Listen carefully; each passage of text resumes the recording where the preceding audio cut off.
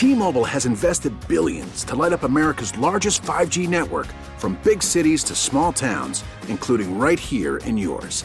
And great coverage is just the beginning. Right now, families and small businesses can save up to 20% versus AT&T and Verizon when they switch. Visit your local T-Mobile store today.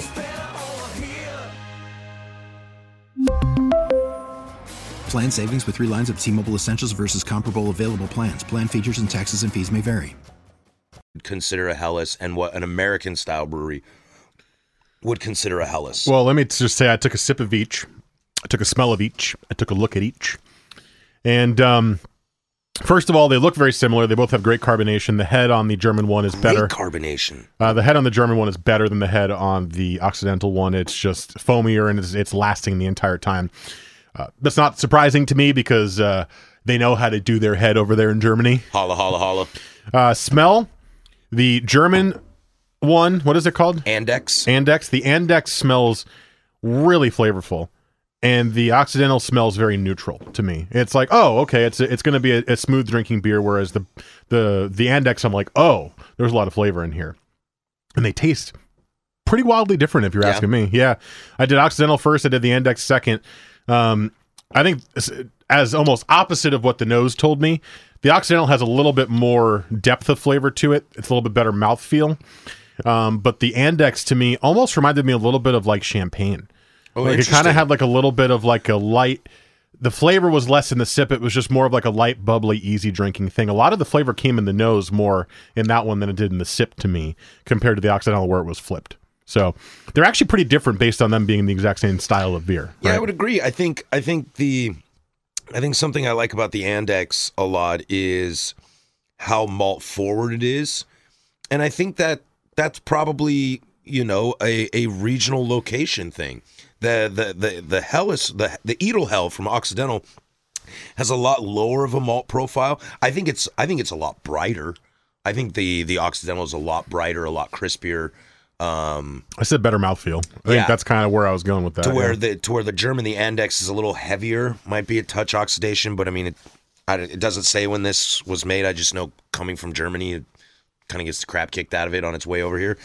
But I think what I'm seeing in the biggest difference is, I think American palates, especially when it comes to lagers, aren't interested in a heavy malt flavor like the Andex would have, and I don't mean like a Dunkel has a richer malt feel, but not a heavier malt feel. Is that making any sense? Mm-hmm. And I think the Andex has a heavier malt presence, malt feel than the Occidental. I probably tend to lean a little more towards the Occidental in my Helles life.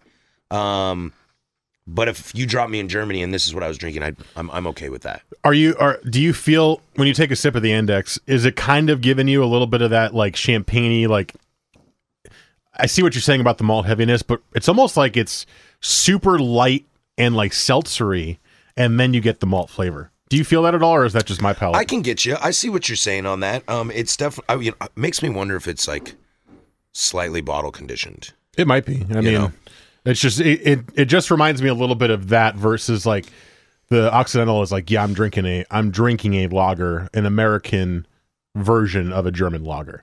So that was just the way I was looking at it. It's very interesting how both of them are flipped to me.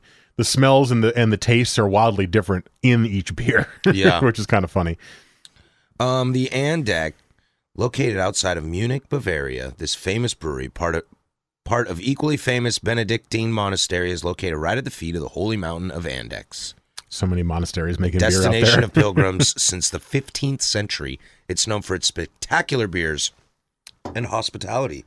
That's not telling me what the beer is about there, people, but okay. I don't care. Hospitality, let's go.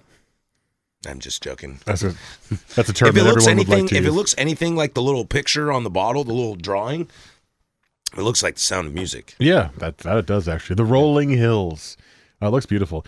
So you said you got some notes about Helles Lager you wanted to share about like the flavor profile or about how it's made? Or... Well, I mean, it's all bottom fermenting. And it uses kind of like more bitter hops, like a Hallertau is what I've been reading, and it's almost like Helles has become this just kind of broad term. It's a little different than a Pilsner. It's going to be a little more mildly, like a little touch sweeter than a Pilsner. And maybe lower bitterness than a Pilsner. But I think the whole idea behind this is this Munich style has created this Andex style Helles, even though the term Helles doesn't actually describe the style, if that makes sense. Right. It's more is Helles more of like a region, or it's an ingredient, or it's a German word for bright, light, or pale. Okay, so it's So it's like it's a pale lager. It's a pale lager. Right. To where I think what's interesting is, I think what everyone's been going for, and it's a lot less bready, a lot less doughier than, say, a Pilsner, for example. But I think everyone has kind of decided that this lightly sweet, malt forward, touch of malt forward lager is the direction that a quote unquote Helles is going to go after.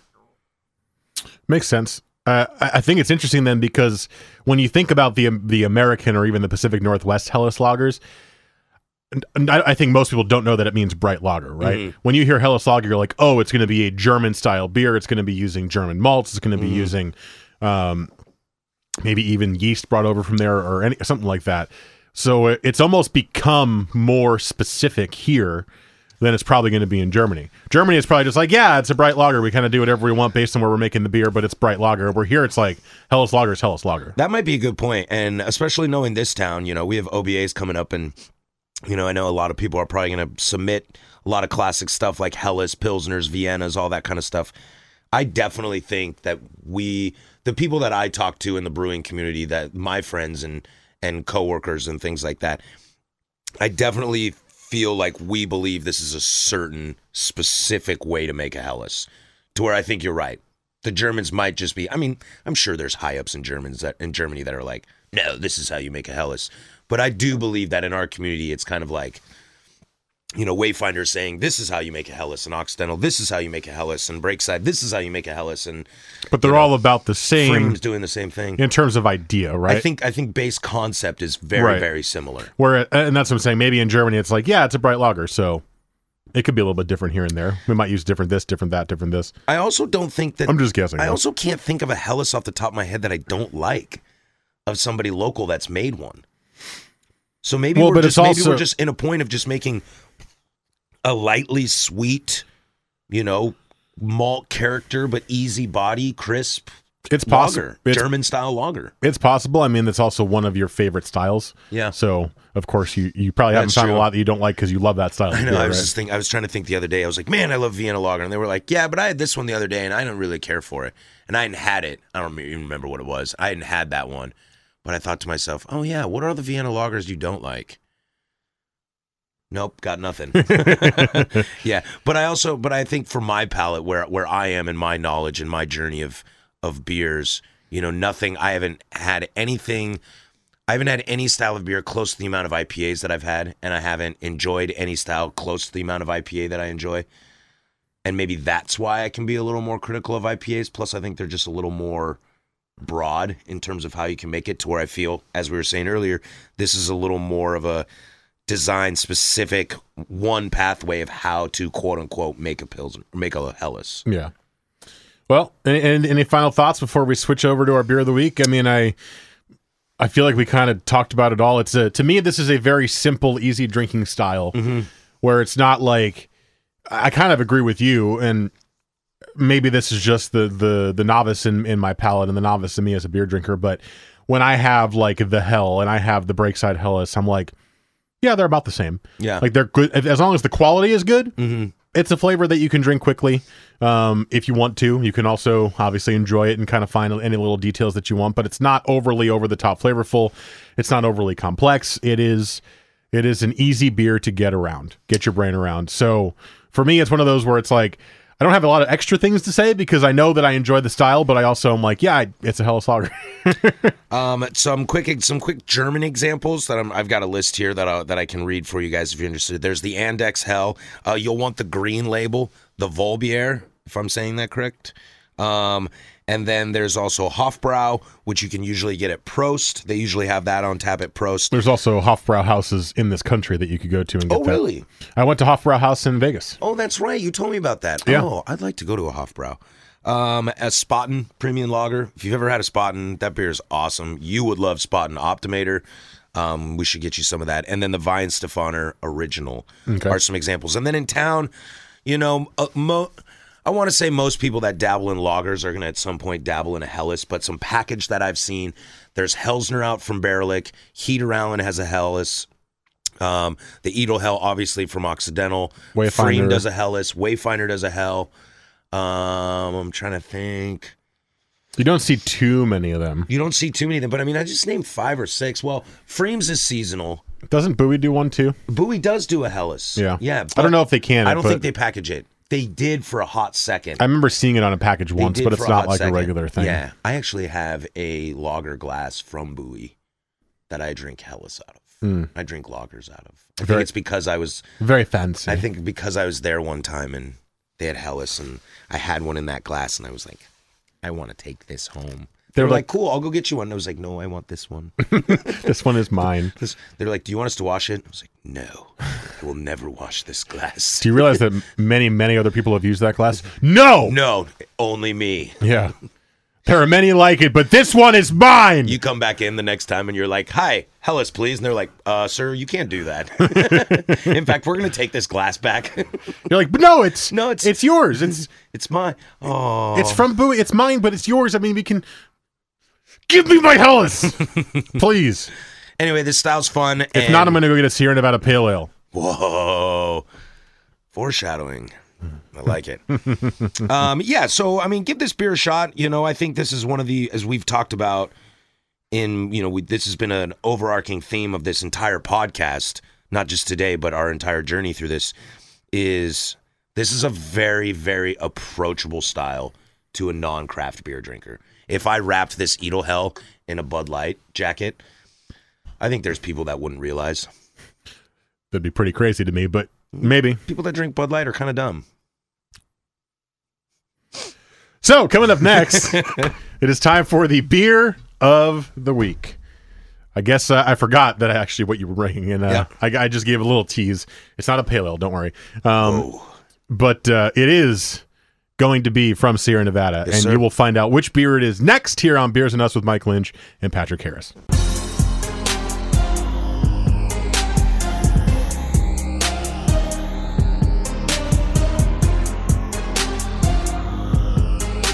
Beer of the Week time here on Beers and Us with Mike Lynch and Patrick Harris, and we already spoiled it, or I accidentally spoiled it. Whoa, I don't know what this weed stuff is. You got a mouse in your pocket?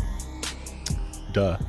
I accidentally spoiled it with the Sierra Nevada Pale Ale joke, although you did not have to say foreshadowing. We could have just let it go. I suppose. So I'm going to say we, mouse in the pocket and you and I, dang it, both spoiled it. But it is a Sierra Nevada beer that we are doing today, excuse me.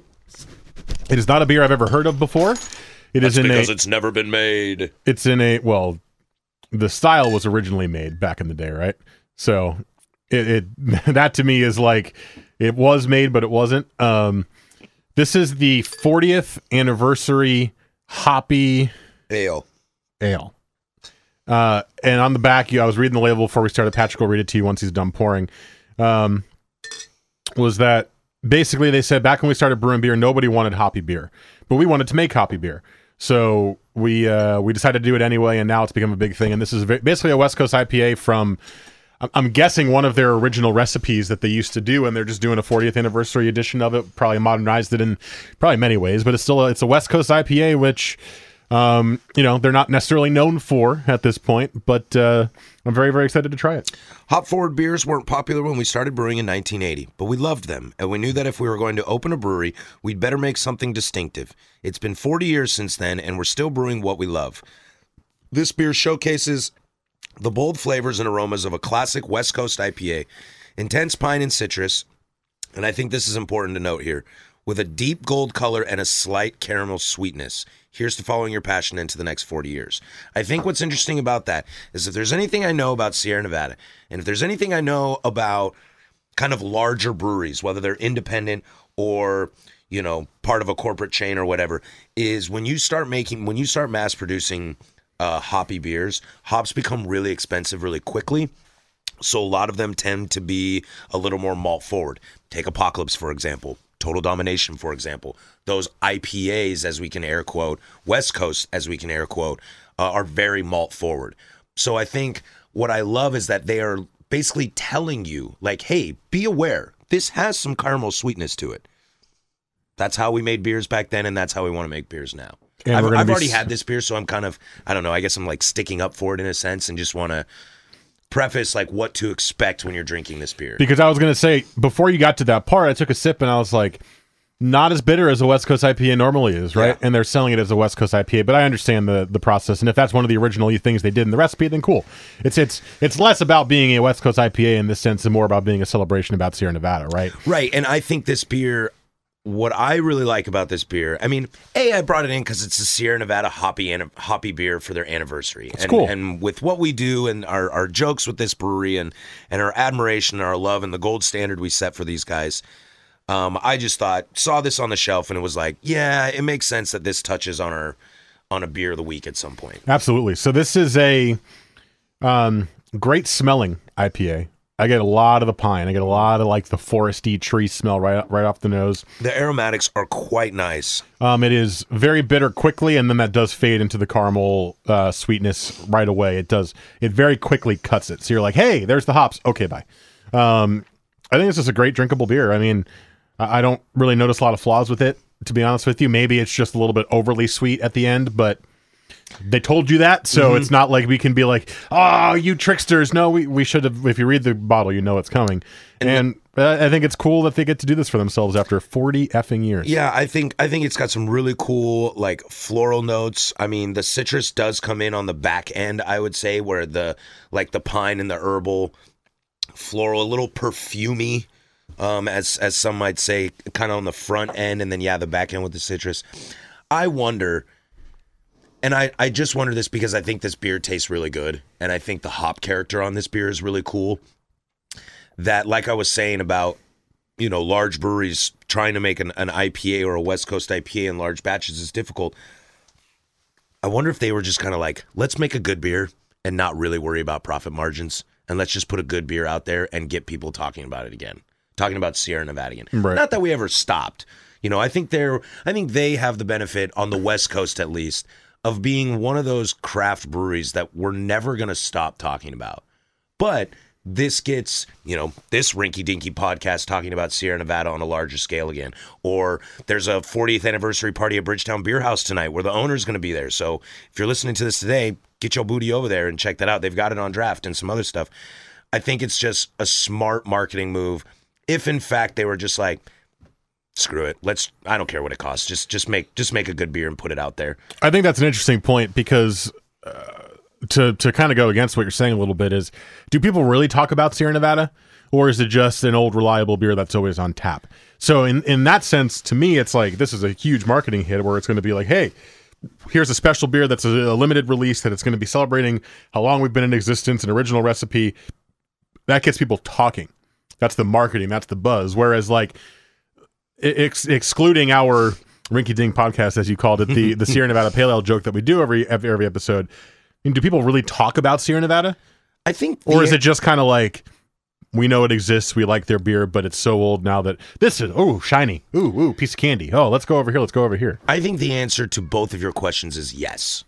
I think they are both accurate. I think we take this brewery for granted to an extent, but we're never not going to know what this brewery is. I mean, like how many people could do this? I've been to the Mills River, North Carolina location outside of Asheville, and the only thing I have to show for it is some pictures, and I have a magnet bottle opener of the Sierra Nevada kind of crest logo thing that sits on my fridge. How many people out there have one of those? Probably a decent amount across America. For sure. Probably a bunch of people have that. I think of Sierra Nevada every time I open a beer. And because of something like that. Or we talk about, when I can't tell you how many times I'll be out with friends and we'll be talking about stuff and it's like, especially now with trends and we're starting into 2020, what do you think is going to be, blah, blah, blah, blah, blah. And, I was talking with Quinn, a good friend of mine who's a brewer at Wayfinder, former Hopworks guy. He was talking about, he asked me if I had that British Pale or that UK pale from Wayfinder. And I was like, yeah, I love it, blah, blah, blah. And we started talking about pales and how great pales are. And then sure enough, at some point it switched and it was like, yeah, like why can't people just make like a Sierra Nevada pale? That's what he said. And you're like, yeah, whoa. And they do. It's called Sierra Nevada. Yeah. So I think the answer to your question for both of them is yes. I think this is something that's like, ooh, look, shiny, shiny, shiny. And I do think there's an extent in which we do and have and will take this brewery for granted. But it's not going anywhere. You can get a Sierra Nevada Pale Ale in Beijing, Prague, London, DC, and LA. Like, this beer's not going anywhere. Right. That's not what I'm saying. Is I think that's the thing is that they are so entrenched in the craft beer world that unless something massive happens on their business end, they're not going anywhere. Right. I was with somebody yesterday who tasted this and he goes, wow, this is really good. I feel like I'm at an airport. What? Because you get Sierra Nevada at like any airport, you know? That is such a strange comment. Like, oh, this is good. I feel like I'm at an airport. I mean, I know some people like airports. I don't hate them by any means, but that's weird. Like, that's not something you should be thinking about. Like, oh, I'm at a crappy airport bar in the middle of the walkway, and there's people bumping into me, and there's strangers next to me, and I had one beer option, and it was Sierra Nevada, so of course I chose that. Like, I don't want that memory. But if I had a layover for 6 hours in an airport and they had pale ale, keep it coming. Well, just keep it coming. Right. So I will say they'll always be entrenched in craft beer culture, but I mean, taken for granted, yeah, that's a good way to look at it. And I think that's the case with a lot of big local breweries too. I mean, I always talk about Deschutes. I want to keep Deschutes in the mind of people because they still make great beer. Deschutes is taken for granted 100%. I mean, because it's everywhere. Yeah, I mean, I think that even goes to some other things. Like, do you know what people in Chicago would do if they had this much access to Breakside or Freem beers? They would lose their minds. That's all they dream about. And then we're out here and we're like, oh yeah, Freem's good, Breakside's good. We even locally take some of our staples in this town, some of our most decorated, greatest breweries in this town, and we're like, oh yeah, they're good. You know, like how long until Wayfinder we're like, oh yeah, they're good. Right. Instead of just being like, oh man, Von Ebert's the place you got to be right now. Barrelick is my jam. That's what we got to do. How long until you're like, oh yeah, Barrelick. Yeah, that place is good. Been there 1,000 times. Whatever. Yeah. You know? Well, I mean, I've done that with Freem on the shelf before. I'm like, looking for a beer for the weekend. Yeah, had it. Yeah, had it. I had a Freem had it. I had a Freem IPA in a can the other day, and I was like, oh crap. This is awesome. You know, and you're just like, stupid, man. Stupid. That's right. Enjoy the beers that you know are there. I think we talked about this maybe like a couple months ago at this point where we were like, don't just fall victim to what the popular marketing thing is right now. Go back and enjoy the old classics because if you don't, maybe something like that happens at Bridgeport happens to your favorite brewery if you don't go and enjoy your classics. Yes, that is the truth. Especially if you're not enjoying the classics and you're not talking about them and you're not helping that brewery evolve. Yeah, it's just so easy to slip by the wayside. So just still enjoy those and go. I mean, not that Sierra Nevada needs your help, but don't forget that Sierra Nevada exists. And if you still drink it all the time, then good for you. Whoa. Yeah, we appreciate you. I mean, I do that with Breakside IPA all the time. You know, people love Wanderlust. It sells itself. I think the name is really great too. And then it's like, hey, guys, I do tell this to my staff a lot. Hey, don't forget Breakside IPA. Or like we do all these fun lagers now, and I'm like, don't forget Breakside Pilsner. I think it's important, you know, especially if you're us or Freem or, you know, even some of these guys that were really hot on the market 2 years ago and are still making great beer and still continuing to push core brands for life. Yeah, don't forget. Keep you afloat. That's what people liked you when they started drinking you in the beginning. Yep. All right, that's going to do it for us today. We are likely, well, I shouldn't say likely, we are efforting to do an on-location episode for next week with Ruse. That's the goal. That is the goal.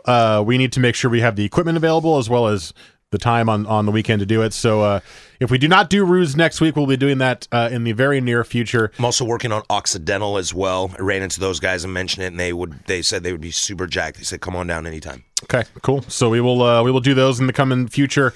If not, we'll figure something out for next week. We haven't done a tasting room in a while, so maybe we can do a tasting room. Tasting room could be fun. If we don't go on location for next week's episode. I'll keep my eyes out in the next week or so. We're in interesting get some stock up. We're in an interesting time of beer, I feel like, because now that the winter is like past started, we're like in the middle of it. No longer is it just like, oh, look at all these brand new stouts. It's like we're starting to see some, like, at least when I've gone, I'm like, oh, I don't need a stout now. I've had that for 3 straight months. Let's see what else is going on. I think we're in a little bit of a plateau right here, and then we'll start seeing session IPAs and some pale ales start to come through as we get into March and April, and then, crispy action back on again in full strength. But I feel like this will be a good time to kind of look at what's out there and has been for a couple of months and pick and choose, because it's not like this time of like, oh, all these new beers are coming out all at the same time. It's kind of, I'm seeing all these calendars come out from the breweries. The release calendars. And I'm like, this is the time of year where you can be like, I've seen this on the shelf a couple of weeks, but I've been having all these stouts, but I've been wanting to try this. Let's try this. So I think it could be fun to do that next week or in the week after. I had a free Mosaic Pale the other day. Wow. Super good. Still love Mosaics. Super good. My favy hop. Super good. So that's going to do it for us today. Remember, subscribe, rate, review wherever you find us. We'll share the Google Doc of the Beer of the Week, so don't forget to look at that. And you'll either hear us at Ruse next week, or we'll be doing a tasting room. So we appreciate you guys, and we will talk to you then. Trey says.